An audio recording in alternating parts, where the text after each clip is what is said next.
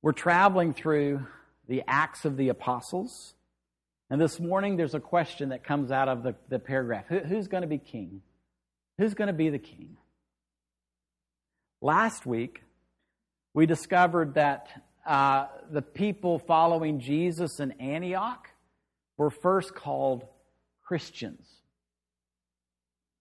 And I think for most of us, we've known that, probably, what faith I'm Christian, but I'm not sure how many of us have really dug in there and discovered, what does, when I say that, what does that mean? And so what we discovered last week, the first time people following Jesus were called Christians, is in Antioch, which is in Syria. And I don't think that they decide, hey, we'll call ourselves Christians. I think what happened is that in this cosmopolitan city, Antioch being the third largest city at the time in the world, it was a melting pot of Greeks and Jews and people meeting. I think people looking at what's called the church, they say, well, they're the ones that belong to the Christ.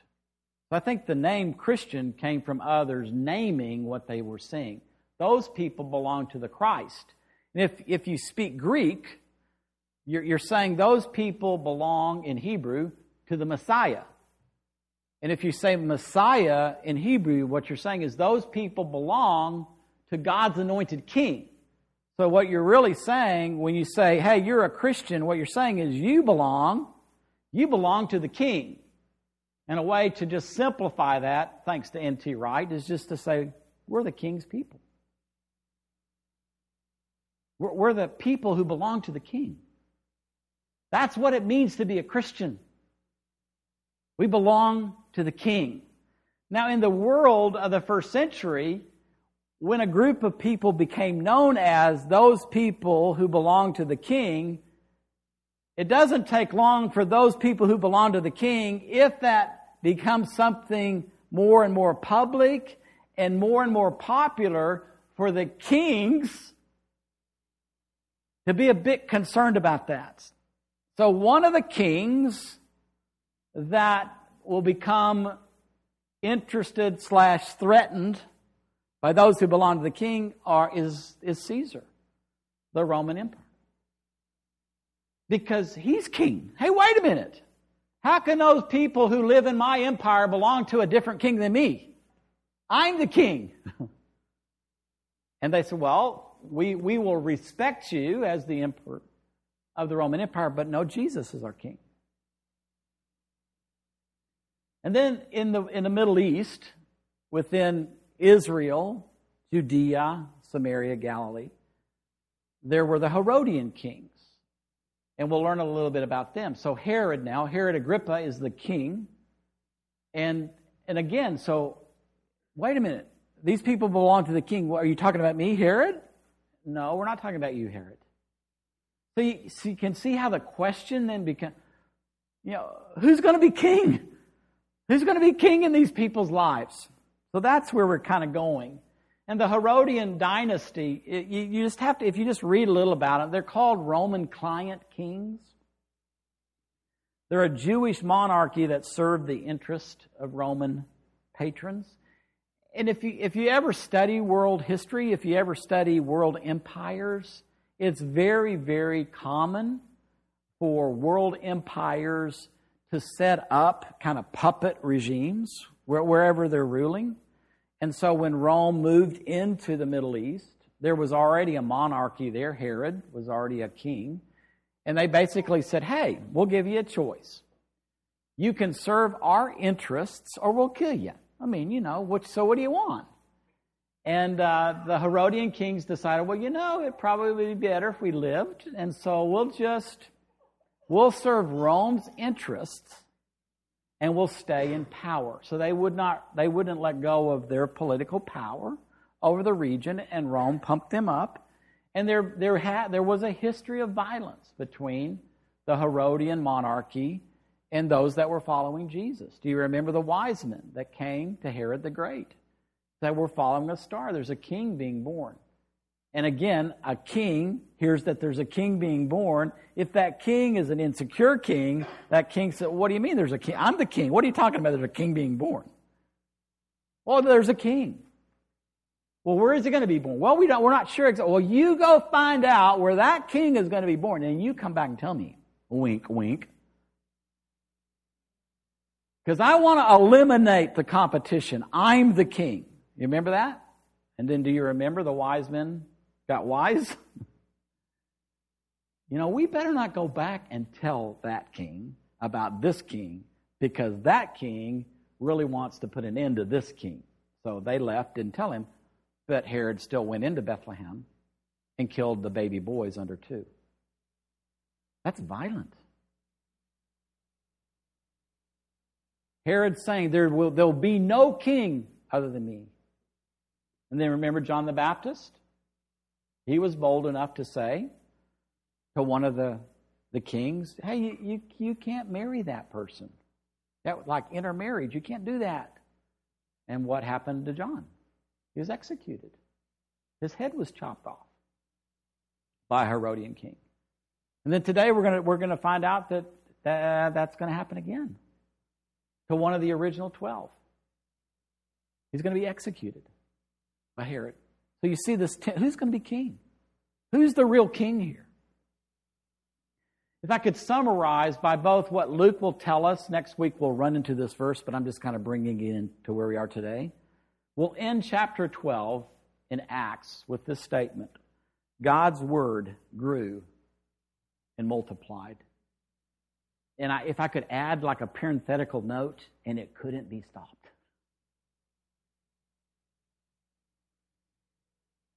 From the religious to the political powers of the day, this is a force to contend with. Something must be done to stop the momentum. Jerusalem, Judea, and Samaria are being swept into this movement. It's beginning to break out of these borders into other nations. It must stop before the world comes under the influence of this king, Jesus, and his kingdom. There's a perceived threat of Jesus being the king and the people who belong to the king and his kingdom coming. So in Acts chapter 12, verses 1 through 5, kind of within this season that I've tried to describe, that's when King Herod Agrippa, got into his head to go after some of the church members. He murdered James, John's brother. When he saw how much it raised his popularity ratings with the Jews, he arrested Peter.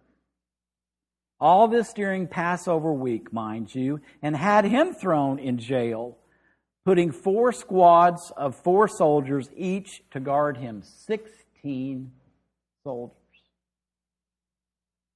He was planning a public lynching, really a public beheading of Peter after Passover. All the time that Peter was under heavy guard in the jailhouse, the church prayed for him fervently, most strenuously. You know, it's really sad as we're going through, this is the second time that somebody loses their life that is following Jesus. It started with Stephen. And Stephen was stoned. Actually, Stephen's death by stoning, that was kind of a religious execution. When you get to this point, and James, the brother of John, the sons of Zebedee, one of the first disciples called by Jesus, is beheaded with a sword. It's a political execution. I was just remembering, remember reading these, these are like wonderful stories at the beginning of Jesus' ministry. A short distance down the beach, they came upon another pair of brothers. The first was Peter and his brother.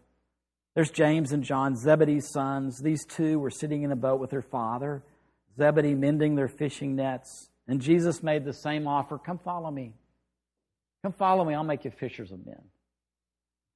And they were so willing. They'd laid down their fishing nets. They said, hey, Dad, we got a new calling. Hope the business goes well without us. See ya. And off they went to follow Jesus. Well, it's that James. It's that James that lived with Jesus, learned from Jesus, represented Jesus. It's that James. For whatever reason, that James was in the wrong place at the wrong time. He was arrested and beheaded. Peter was next. Herod, seeing that, my political popularity with the Jewish establishment, it's not Jews in general, it's this religious establishment in Jerusalem who was threatened by Jesus, who had a different idea of what Messiah would be, who had a different idea of what the kingdom would be. It's that religious establishment that said, yes, Herod, if you can help us get rid of all of these folks, that would be great. Let's go after Peter next. So Peter is arrested. And the same thing is going to happen to him. Herod is going to behead Peter as well. And it's all during Passover, and that we ought not to miss that. Don't know how many Passovers have passed between the time that Jesus was arrested and tried and executed, but it's the same season. That this is now happening again in Jerusalem. So what do you do? What do you do if you're a group in Jerusalem and you've already been hit with persecution once, and most of you have been scattered throughout Judea and Samaria, and a small group, mainly just the original 12 and their family, have stayed in Jerusalem, and now one has died, one is arrested, and you're next. What do you do? What do you do when hate gets to that level? What do you do when persecution gets to that level? What do you do? What this group did, they prayed. They prayed fervently. They prayed constantly. And they would have just been praying one thing, oh God, comfort us in our loss. Oh God, we've lost Peter. We've lost James. We're about to lose Peter. God, help us. Preserve Peter's life. God, intervene. Do something. Now, the rest of that story is coming later. That'll be next week. But if you kind of come to this place in this story that we're sharing here, we've really kind of come to the halfway mark in Acts. And it seems like, gosh, this is ending on like a really sour note. But it really, if I could say, it's really something different. Because if you could back up to Stephen's death, as sad, as tragic as that was, the result of Stephen's death is the news of Jesus broke out of Jerusalem and spread all over Judea and Samaria and even out to Antioch. And now what's going to happen with the death of James and the arrest of Peter, that's going to break out to the ends of the earth. So one of the things that is communicated through this story is, as sad as death is, it's not the end. And this message of Jesus and the rule of Jesus, you can't stop that. The journey so far for these people has been guided by the words that Jesus spoke before His ascension in Acts 1. When the Holy Spirit comes on you, you'll be empowered. You'll be able to be my witnesses in spite of who arrests you and in spite of how you're going to be treated. You'll be my witnesses. You'll tell my story. You'll deliver my message in Jerusalem, all over Judea and Samaria, and even to the ends of the earth. Being a witness, a lot of times we use the analogy of like being in a courtroom. It's really not that at all. That's not a Middle Eastern understanding of that word witness. Middle Eastern understanding of that word has to do with heralding.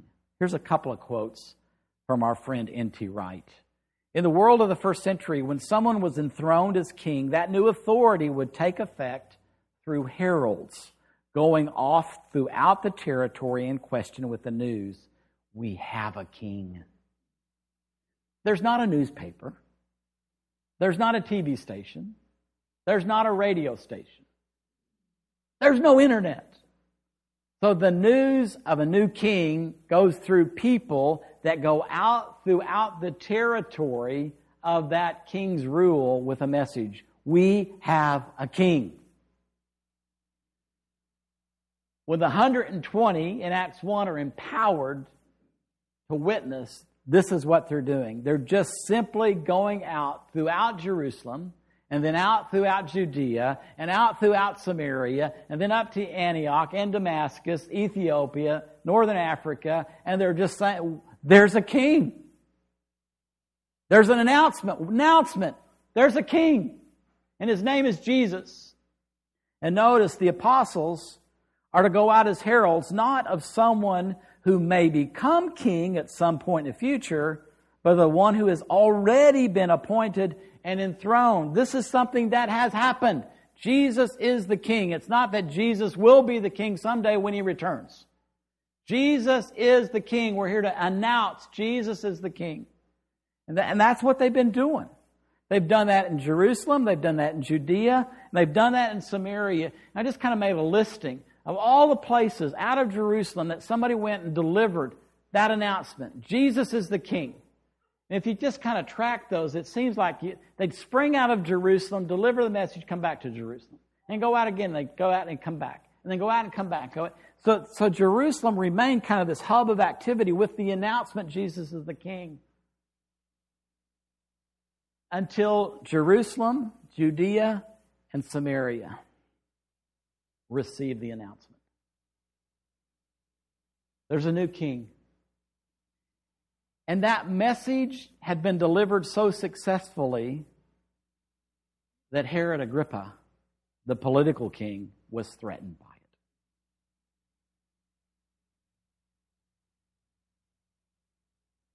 What's happening? What's happening in this world?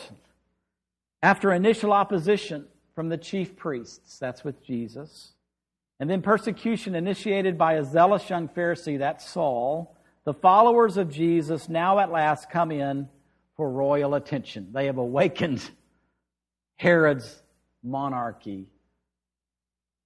This is trouble. These people are trouble. Luke has told the story in such a way as to leave this first half with a direct showdown between the official reigning king of the Jews, that's Herod Agrippa, and the unofficial king, Jesus the Messiah.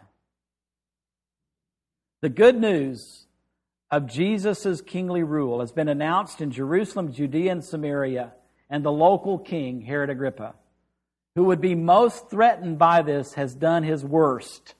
He's murdered two of the leaders, he's attempting to murder two. He's done one, now he's going to do the other with Peter. And it hasn't worked. He hasn't stopped.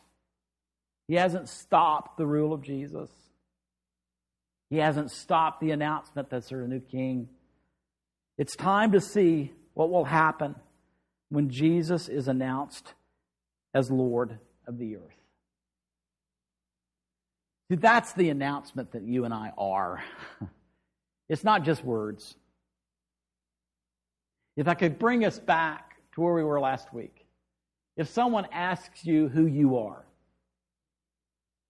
I'd encourage you to say, I'm the king's person. I belong to the king. Now, in the United States, that's probably, when I thought we had a rebellion, got rid of kings. Oh, no, I'm not talking about a political king. I'm talking about Jesus. And I'm part of a community of people. We're the king's people. We're the king's people. I think that is a wonderful handle for who we are. So we're the people that belong to the Christ. We belong to Jesus. We belong to the Messiah. We belong to God's anointed king. And because we belong to him, we belong to this rather large, strong, multicultural, historic, global community. Everybody on the planet, from the time that Jesus came till now, who said, I belong to Jesus. We're part of that community. And our identity is expressed through a kingdom lifestyle. We talked a little bit last week. Well, what is that? Well, it's a lifestyle that represents that we belong to a king. You know, when you serve a king, you just don't get to do your own thing. I mean, you could try that. I mean, you could try, like, you know, okay, Jesus, I'm going to do this. You're my king. I'm going to do. What do you think about that, Jesus? And he would kind of say, well, you know, maybe we've reversed roles here. You know, maybe I should tell you what's best for you. Maybe I should set the pace for you. You know, let me be the one that directs, and you follow. Okay. And so one of the ways that you and I can do that, he's given us this great prayer that we as a community can pray on a daily basis. Influence us. Influence us with the power and dignity of your rule. You know, whoever has power in our lives, whether it be religious, whether it be economic, whether it be political, that power source influences the choices that we make and the way we live our lives. I mean, if I was serving hamburgers, I noticed Jeremy's, In-N-Out burger shirt. If I was serving burgers there, they would tell me how to serve those burgers. They would tell me how to cook those burgers. They would tell me how to make those awesome fries. You know, they would teach me how to do that. And if I wasn't influenced by the way they taught me how to do that, guess what? I wouldn't have a job. So think about where you're employed, what you do. I mean, somebody has influenced you. They want you to do, this is the way we do this. And you either do it or you don't have a job. Some of us are in school. Usually teachers tell us, this is what I want you to do. And if you do it, you're successful. If you don't do it, you're usually not successful. You get it? So when we ask Jesus to influence us with his rule, influence us with the dignity and the power of your rule, it begins to be lived out. He teaches us from the inside out what he values and what he wants us to be and how we are to live our lives. And if we position ourselves like that, then we can kind of get to a place where we say, oh, Jesus, we as a community of people that belong to you, we want you to do through us whatever you want to do in our generation. We're not going to decide what you want to do. We're not going to come up with the agenda and ask you to bless it. We want you to be the king who says, I want to do this through you on the earth in your generation. And we say, okay. That's what it means to live a kingdom lifestyle. I want us. This is not just about me. It's not just about you. This is about us. This is about a group of people, like the people we're reading about, that got this. They understood it. Now, this is the last thing we can add from this week. If we do that,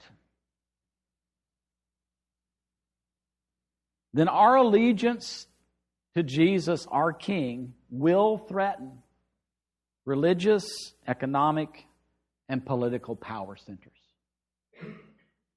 It's not that. I mean, it's not.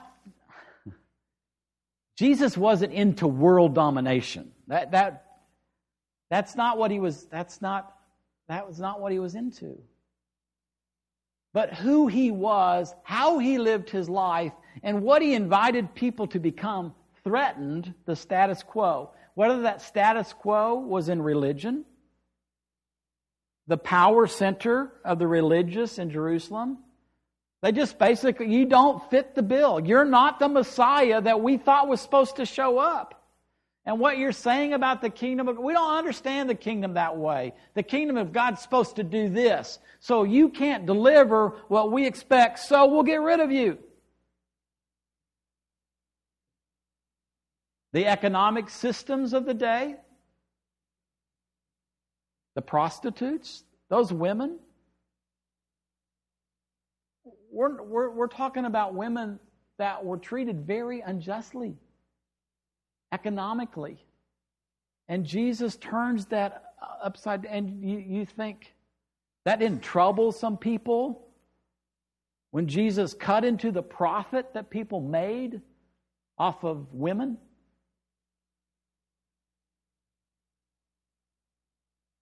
We're reading about Herod. This threatened Herod politically. The politicians love to manipulate people. And when you have a greater allegiance where you can say to your politicians, hey, I respect you, but I'm not going to be duped anymore.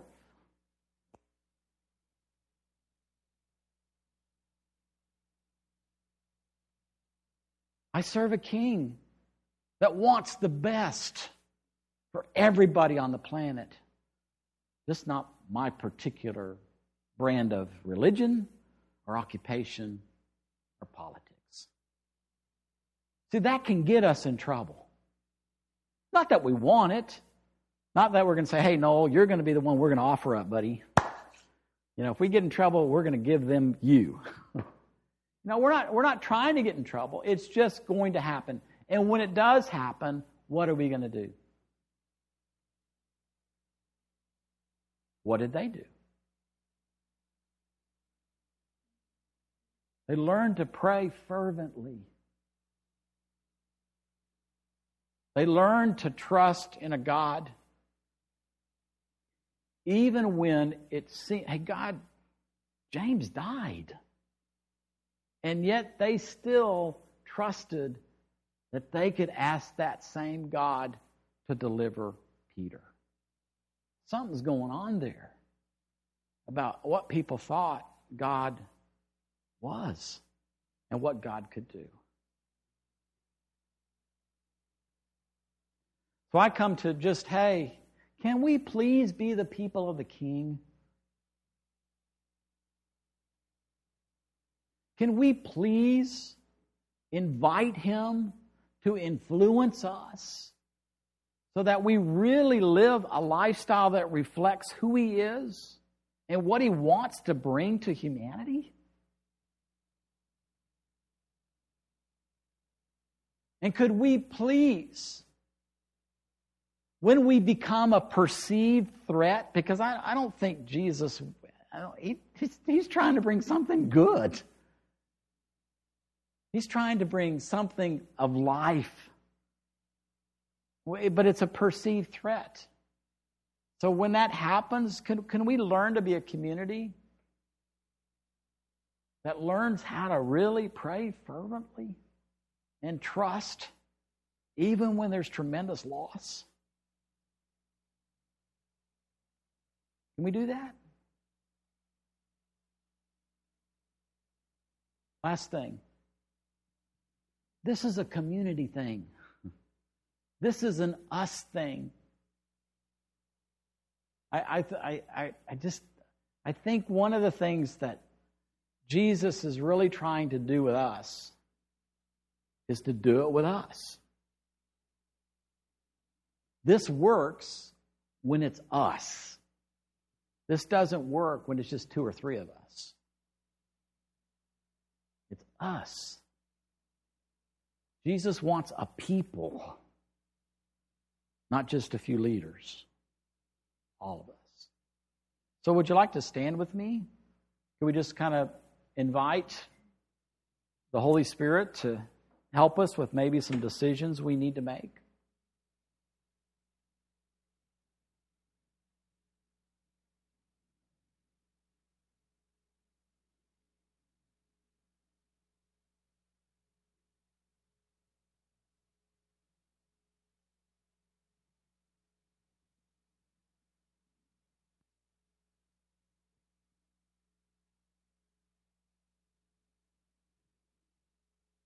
I think really the most important question, before you can really go down anything, it's just, do you belong to the King? Do you belong to the King? Have you taken the time and the space, whatever, just to really look at what Jesus said about Himself, what Jesus did? to come to a point of decision. I mean, he either is or he isn't. I mean, it's a yes or no. So before we can go any beyond, we just, do you really belong to the King? Have you made that commitment? Yes, Jesus, I believe you are. I believe you're the Son of God. I believe you are the Messiah. I believe you're God's anointed King. It's a belief. So just start there. Where are you with that? Just within the heart of your own heart. What do you believe?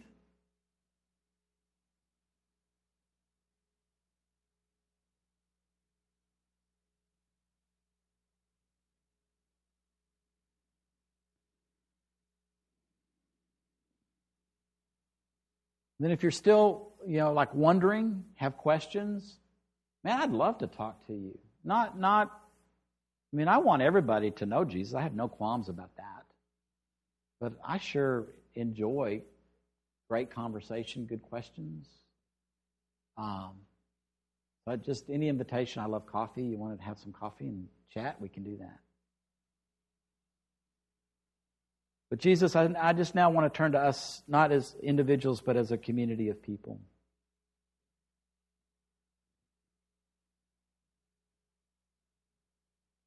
And it's really a community of people that's bigger than the people in the room. It's really anybody in our city, surrounding area, the state, United States, the world,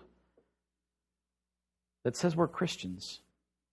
And my prayer, Lord, is we would become the King's people. That, Lord, people would look upon us and say, hey, those are the people that belong to Jesus. Lord, I pray that we would be able to live in such a way that we would express our identity coming out of relationship with you in such a way that people say, hey, those are the King's people. And Lord, I pray that as we travel together on this journey that our allegiance to you and our commitment to one another to be the King's people would increase. And Lord, the most practical thing that I would pray coming out of what we've read today is, number one, that Lord, we would invite you to influence our community with your dignity and your power. And that together we would come to the place that we would invite you to do whatever you want to do through us on the earth in our generation.